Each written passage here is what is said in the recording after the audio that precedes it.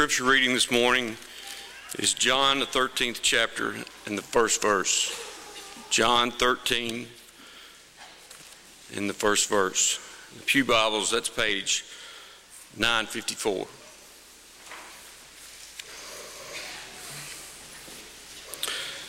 Now, before the feast of the Passover, when Jesus knew that his hour had come, that he should depart this world to the Father, having loved his own who were in the world, he loved them to the end.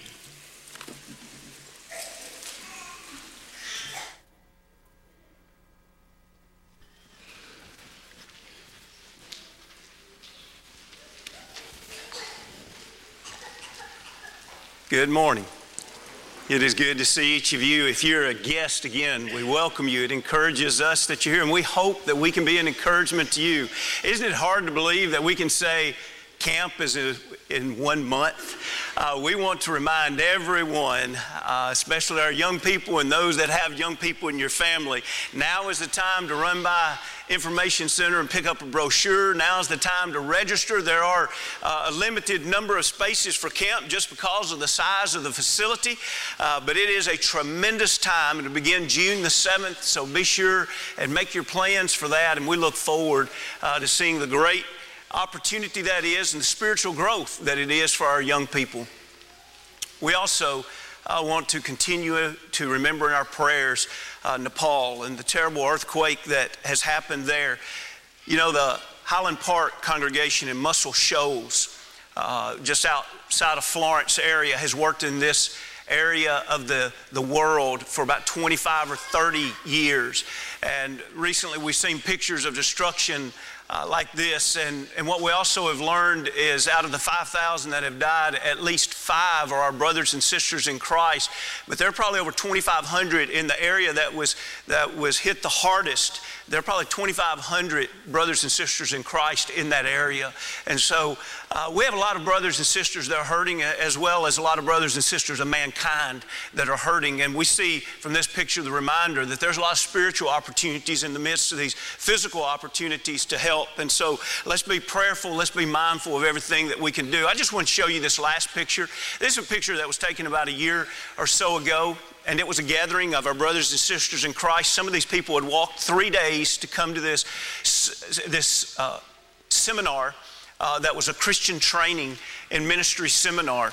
And I just want to put some faces with the news that's taking place and be reminded that there are a lot of people around this world that are looking for places to live, and they're trying to build back, and they're mourning the loss of those that they love. Let's begin with a prayer. Let's bow. Our most gracious God, we are humbled and heartbroken as we think about our fellow man around the world that have had such a difficult 8 days. And we realize for many of them, their life will never be the same. And for many of them, it will take years to build back. And God, our prayer is that you will bless them and that you'll give us the wisdom to know best how to help. God, our prayer is that you will strengthen the church that is there. Our prayer is that our brothers and sisters in Christ, that they would be bold and that they would stand strong, and that this could be a wonderful time of growth in your kingdom. God, our prayer is that your love will shine strongly. And it's through your Son's name we pray. Amen.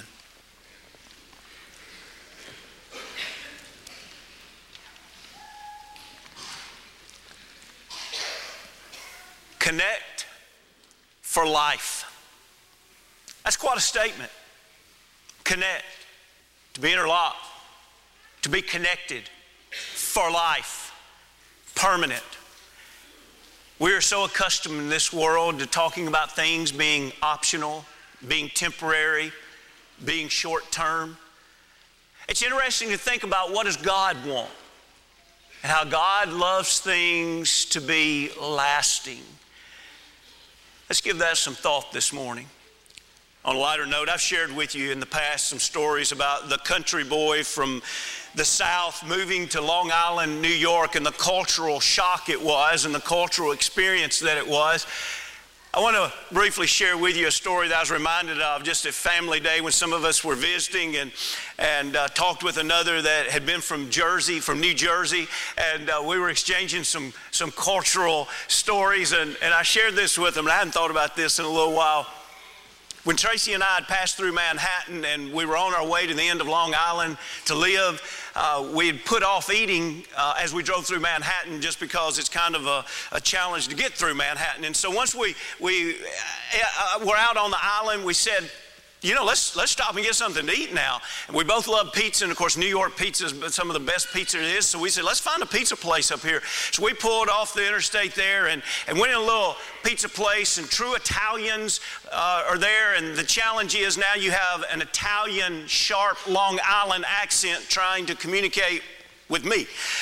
And I also want to remind you, we're going back about 25 or so years ago, and there's some things that might be a little more common now that at least in Brushy, Tennessee, was not common at all. Number one, in my life, I'd never heard pizza called a pie, and I'd never seen it sold by the slice. At that point in time, all you did is you walked in a pizza place, and you ordered a small, medium, or large.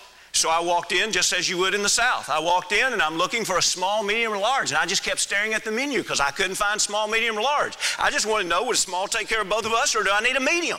And so as I'm staring at the guy operating this place becomes a little pushy. And he's like, can I take your order? Can I take your order? And I'm doing small, medium, how big is your medium? And he's like, slice of pie, slice of pie. And I'm like, medium? Slice of pie, slice of pie. And we go around a few times, and I realize I'm not going to get anything except slice of pie, and I don't have a clue. Number one, I don't even know the words he's saying, and I definitely don't know how they pertain to pizza. And so finally I give up, and I turn around to Tracy and I say, I can't do this. I don't know what he's saying.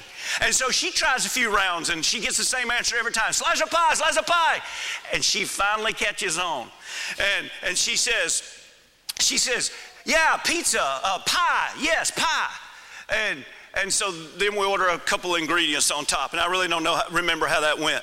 And then so I'm feeling relieved because now we're paying and we've got all the difficult stuff over with.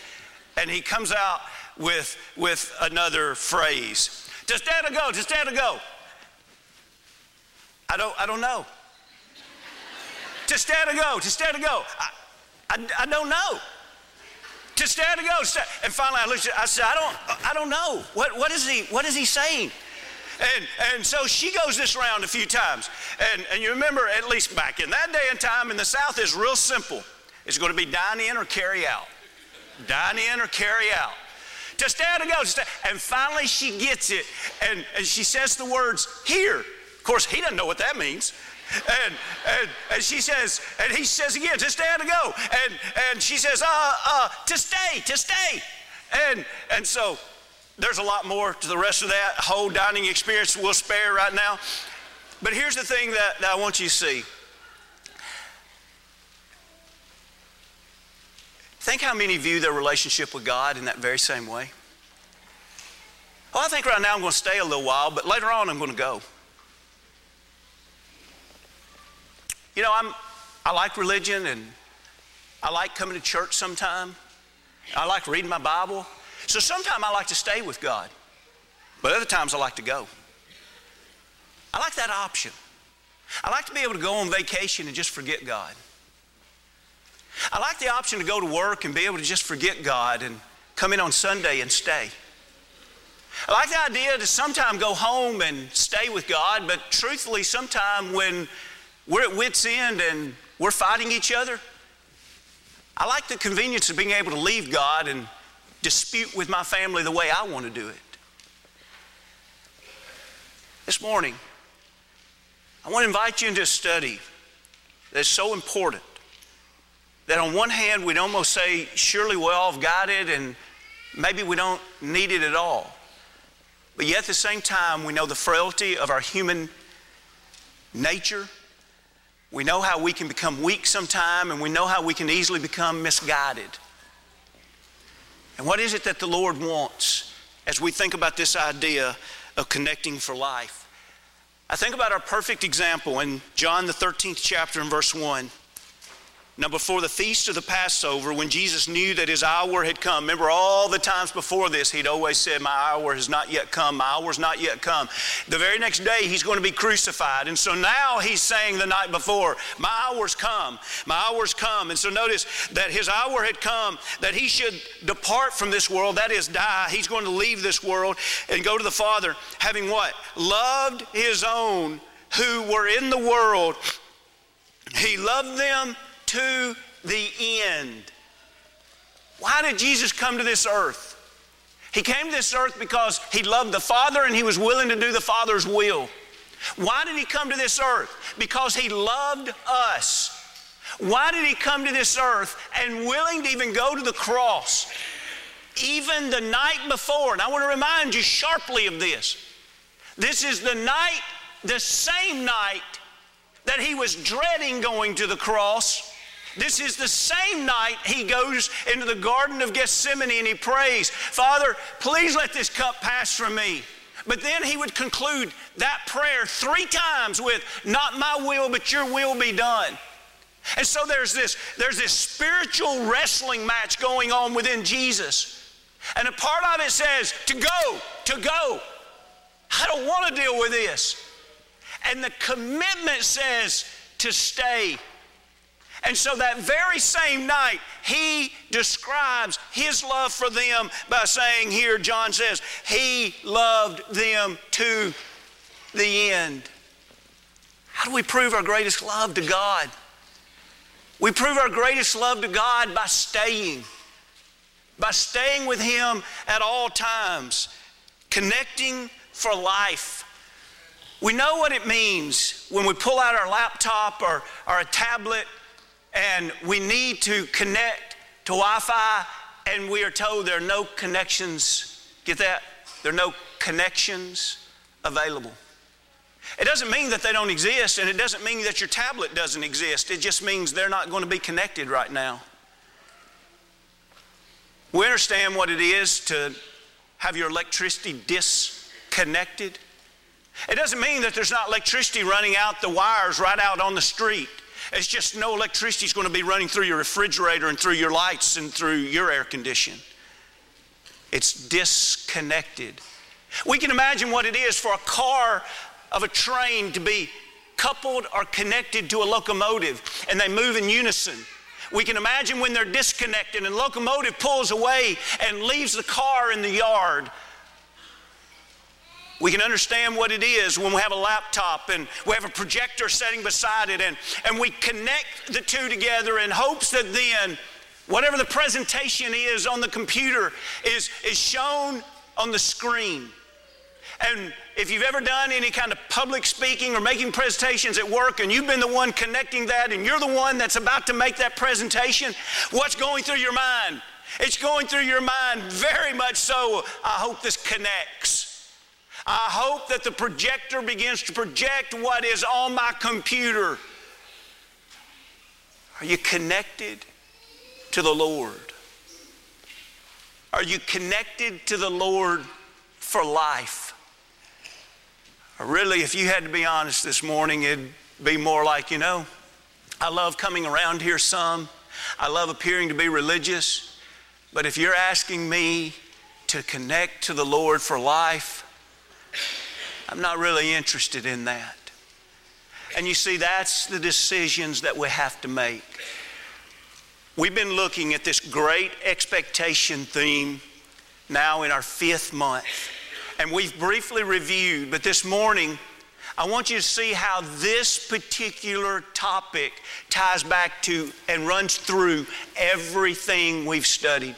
Look with me, if you will, to Joshua, the 24th chapter.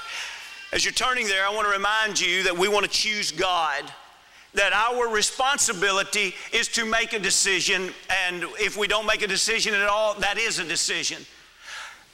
I want you to remember back in the days when the children of Israel had left Canaan and they went down into Egypt. But then as long as they stayed in Egypt, they began to leave God and begin to reflect more of the gods of Egypt. Then they were delivered by God, and you would think now they would be sold 100% upon God. But then there were other neighboring countries that their gods appealed to them also. And so you literally have Joshua standing before the children of Israel saying, look at your history. Look who you've been. It's time to make a decision. Who are you really going to connect with? And so we have looked a lot at Joshua 24 and 15. This morning I want us to go a little bit further as we look at this point as it relates to connecting for life. Look at Joshua 24 and 15. And it seems evil to you to serve the Lord. Choose for yourselves this day whom you will serve, whether the gods which your fathers served, which were on the other side of the river, say back in Egypt, or the gods of the Amorites, that's your neighbors around you and whose land you dwell. And then he says, look at the decision I've made. But as for me and my house, we will serve the Lord. Okay, pause right there. If we're going to connect with the Lord for life, imagine if we're Israel standing right there and we're thinking, well, you know, I grew up around those Egyptian gods. I like it. Or, you know, I'm kind of new to the Amorites around here, but I tell you what, there's a lot of sensual stuff about their gods that really appeals to me. I like this freedom to do what I want to do with my body. I like their gods. And then you have Joshua standing saying, God's not going to allow a smorgasbord of gods, and you take a little bit of Egypt and a little bit of the Amorites and a little bit of him. You're going to have to make a choice. Hear, O Israel, the Lord our God is one. Are you going to choose him and stop the back and forth business? Are you going to stay with him?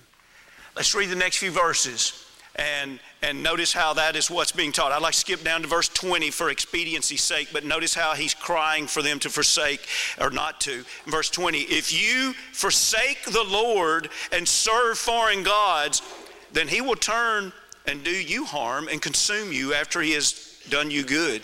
And the people said to Joshua, no, but we will serve the Lord. So Joshua said to the people, you are a witness against yourselves that you have chosen the Lord for yourselves to serve him. And they said, we are witnesses. Now therefore, see, if you're going to make that commitment, with that commitment in mind, here's what you are required to do, 23. Now therefore, he said, number one, put away the foreign gods which are among you. Number two, incline your heart to the Lord God of Israel. And the people said to Joshua, the Lord our God we will serve, and his voice we will obey. Israel, what are you going to do? We want to choose God. Well, Israel, do you realize you've kind of talked like that in the past, but the problem is you still have your spiritual veins running through these other gods too. And so Joshua enlightens them, and they say, okay, we're going to make this commitment. We're going to turn away from the other gods, and we're going to incline, we're going to lean, we're going to pull strength from, we're going to gain our guidance and our salvation from the God of Israel. And notice with that came the idea of service and obedience. We'll serve him, we'll listen to his words, and we will obey him. If we're going to connect with our Lord for life, we must realize that anything that is against God's will, those are the things that we must separate from. And we must come to the Lord with a commitment that says, I am in this for the long haul. I am in this for life. But number two, we realize as we come to the Lord, we're to love him with all of our being. But I want you to notice, especially this morning's sake, that this love isn't just a temporal thing. It's not something that's lighthearted, but yet it is a connection for life. Look again at John the 13th chapter. I know we just read this again, but I want you to think about the example of Jesus. The end of this first verse said, he loved them to the end. But do you remember? He loved them to the end, but do you remember what they were going to do that night? Judas, one of the ones sitting there, was going to betray him. One of the other ones sitting there, Peter, was going to deny him 3 times.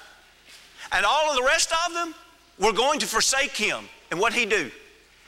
He loved them to the end.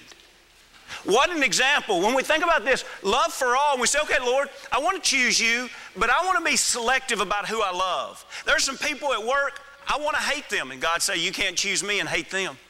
I have family members, I'll be honest with you, God, I just don't like them at all. I hate them. God says, you can't choose me and hate them. There are people that I'm prejudiced against. I was born into a family that there's just certain people we hate. You can't choose me and hate them.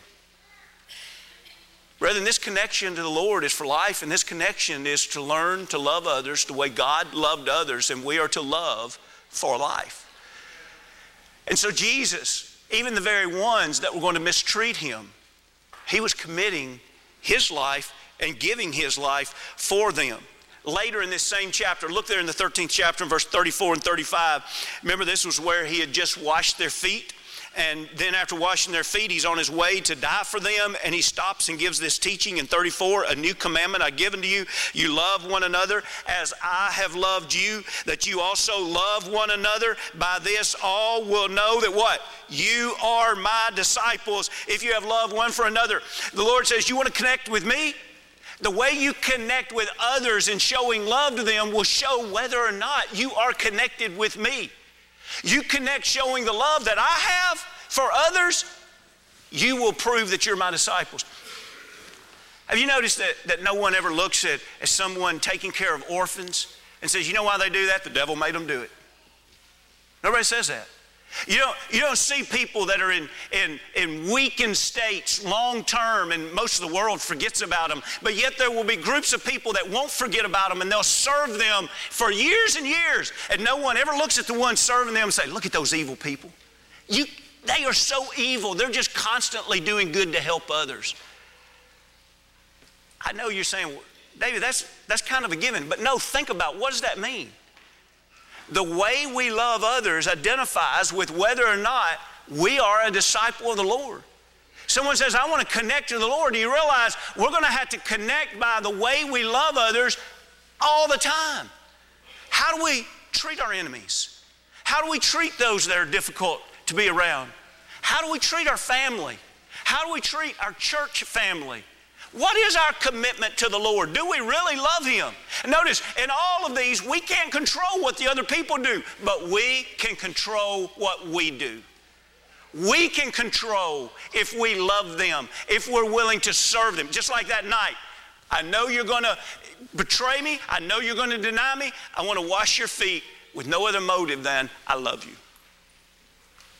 I know you're going to turn your back on me. I want to go down the cross for you with no other motive then I love you, and it's the right thing to do. Connecting for life says, I'm going to love others long term because that's a decision I get to make. I decide to do that because of who my God is. For time's sake, I want us to look at 1 John 3. We're not going to heavily develop it, but I think from what we've just said, this same apostle, the apostle of love, John, before the New Testament closes out, he writes 3 short epistles. Will you begin reading with me in verse 14 with very brief comments? In 1 John 3 and 14, think about this love and how it is to be enduring, how it makes us like Jesus. We know, and truthfully, make this very clear. We can only love like this if we first received it from God. We can't do this in ourselves. It's from God. We know that this verse 14, 1 John 3, we know that we have passed from death to life. You want to go from spiritual death to life? How do you do it? Because we love the brethren. That's how you can identify it. He who does not love his brother abides where? Spiritual death. Whoever hates his brother is a murderer, and you know that no murderer has eternal life abiding in him. There's no doubt that John is going back and pulling some teachings from the Sermon on the Mount in Matthew the 5th chapter. Verse 16, by this we know love because he laid down his life for us. How do we know this love? Look at the cross. And we also ought to lay down our lives for the brethren. Now pause there just a moment. Oh yes, I tell you what, I love my brother so much I take a bullet for him. I love my wife so much I take a bullet for him. No, do you love them this much? Verse 17, whoever has this world's goods and sees his brother in need and shuts up his heart from him, how does the love of God abide in him? My little children, let us not love in word or in tongue, but in deed and in truth. And by this we know that we are of the truth and shall assure our hearts before him. Brethren, the love that the Lord requires us to learn and to give to others for a lifetime is a love that is full of humility and servicehood that is engulfed with generosity. I will sacrificially give to you because I love you. Not because I figured this out upon my own, but because I first received it from God. He generously, sacrificially loved me, and because of His love for me, I have learned to share that same type of love with others, a connection for life, but we need to live truth. And as we think about this truth, remember John 14 and verse 6, Jesus said, I am the way, the truth, and the life. No one comes to the Father but by me. Skip down to verse 15, you see where He says, if you love me, keep my commandments.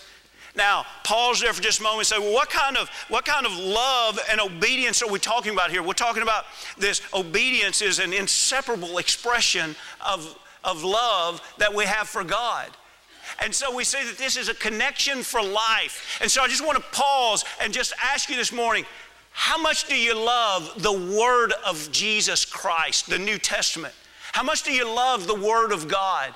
Can you join in with the psalmist as he spoke about the Word of God in Psalm 86 and verse 11? Teach me your way, O Lord. I will walk in your truth. Unite my heart to fear your name. I will praise you, O Lord, my God, with all my heart, and I will glorify your name forever. You remember recently when we talked about bearing fruit because we're living this truth? We studied in John 15, 4, 5, and 6. 4 times in 2 verses he says, abide in me.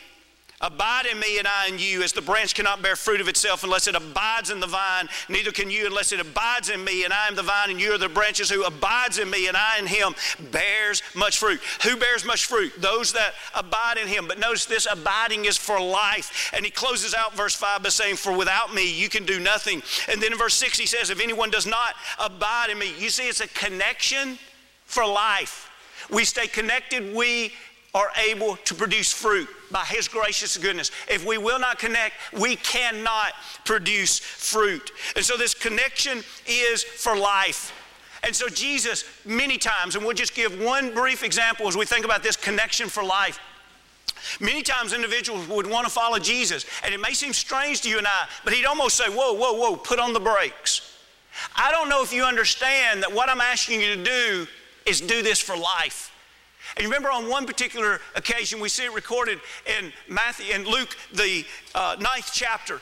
At the very end of that chapter, in Luke, the 9th chapter, they wanted to follow Jesus. And one guy says, I tell you what, if you'll just let me go back and bury my father. He says, no, let the dead bury the dead. No, he said, let me go back and tell my family farewell. And this is the closing remark of Jesus, Luke 9 and 62. Jesus said to him, no one having put his hand to the plow and looking back is fit for the kingdom of heaven. Lord, what do you want of us? I want you to choose me first and forever. First and forever. A connection for life. Throughout human history, there are a couple stories like this, but one is told of Cortez whenever he took 600 Spaniards and went into Mexico. And as he arrived on the beach, it was no doubt a scene that those 600 men would not survive. There were too many in the way for them to succeed. But it is said that he gave some of the most arousing motivational speeches that any warriors have ever heard. But they said the most powerful 3 words that he said was, burn the ships. With that command, all of the ships which they arrived were burned. And then he said, if you think of retreat, remember, it's not an option. Victory or death. I'm begging you this morning, how do you look at the Christian life? How do you look at your commitment to God? Do you have some boats back here that your mind is always going back to? Or have you put your hand to the plow and said, it doesn't matter how difficult, how challenging, I am connected to God for life.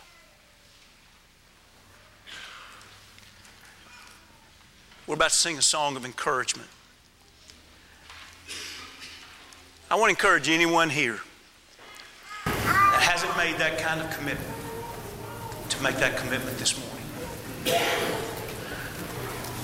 I want to encourage you to realize that there's a lot of good that we can do on a seasonal basis. And I don't mean to make anyone feel belittled to say this, but please get this. God is not looking for seasonal. Amen. God is not looking for in and out, in and out, in and out, when that is your determined plan. Amen. Now we're thankful that God always lets us come back, but He only lets those come back that are committing their life to Him. Amen. You don't play games with God. Amen. So this morning, if we can pray for you as you long to be restored to Him, we'd be honored to ask God to forgive you. Maybe you've never become a Christian. We'd be honored to see you baptized into Christ for the remission of your sins. But all year this year, we've been thinking, what does God expect? What does God expect? He expects a lifetime commitment. Amen.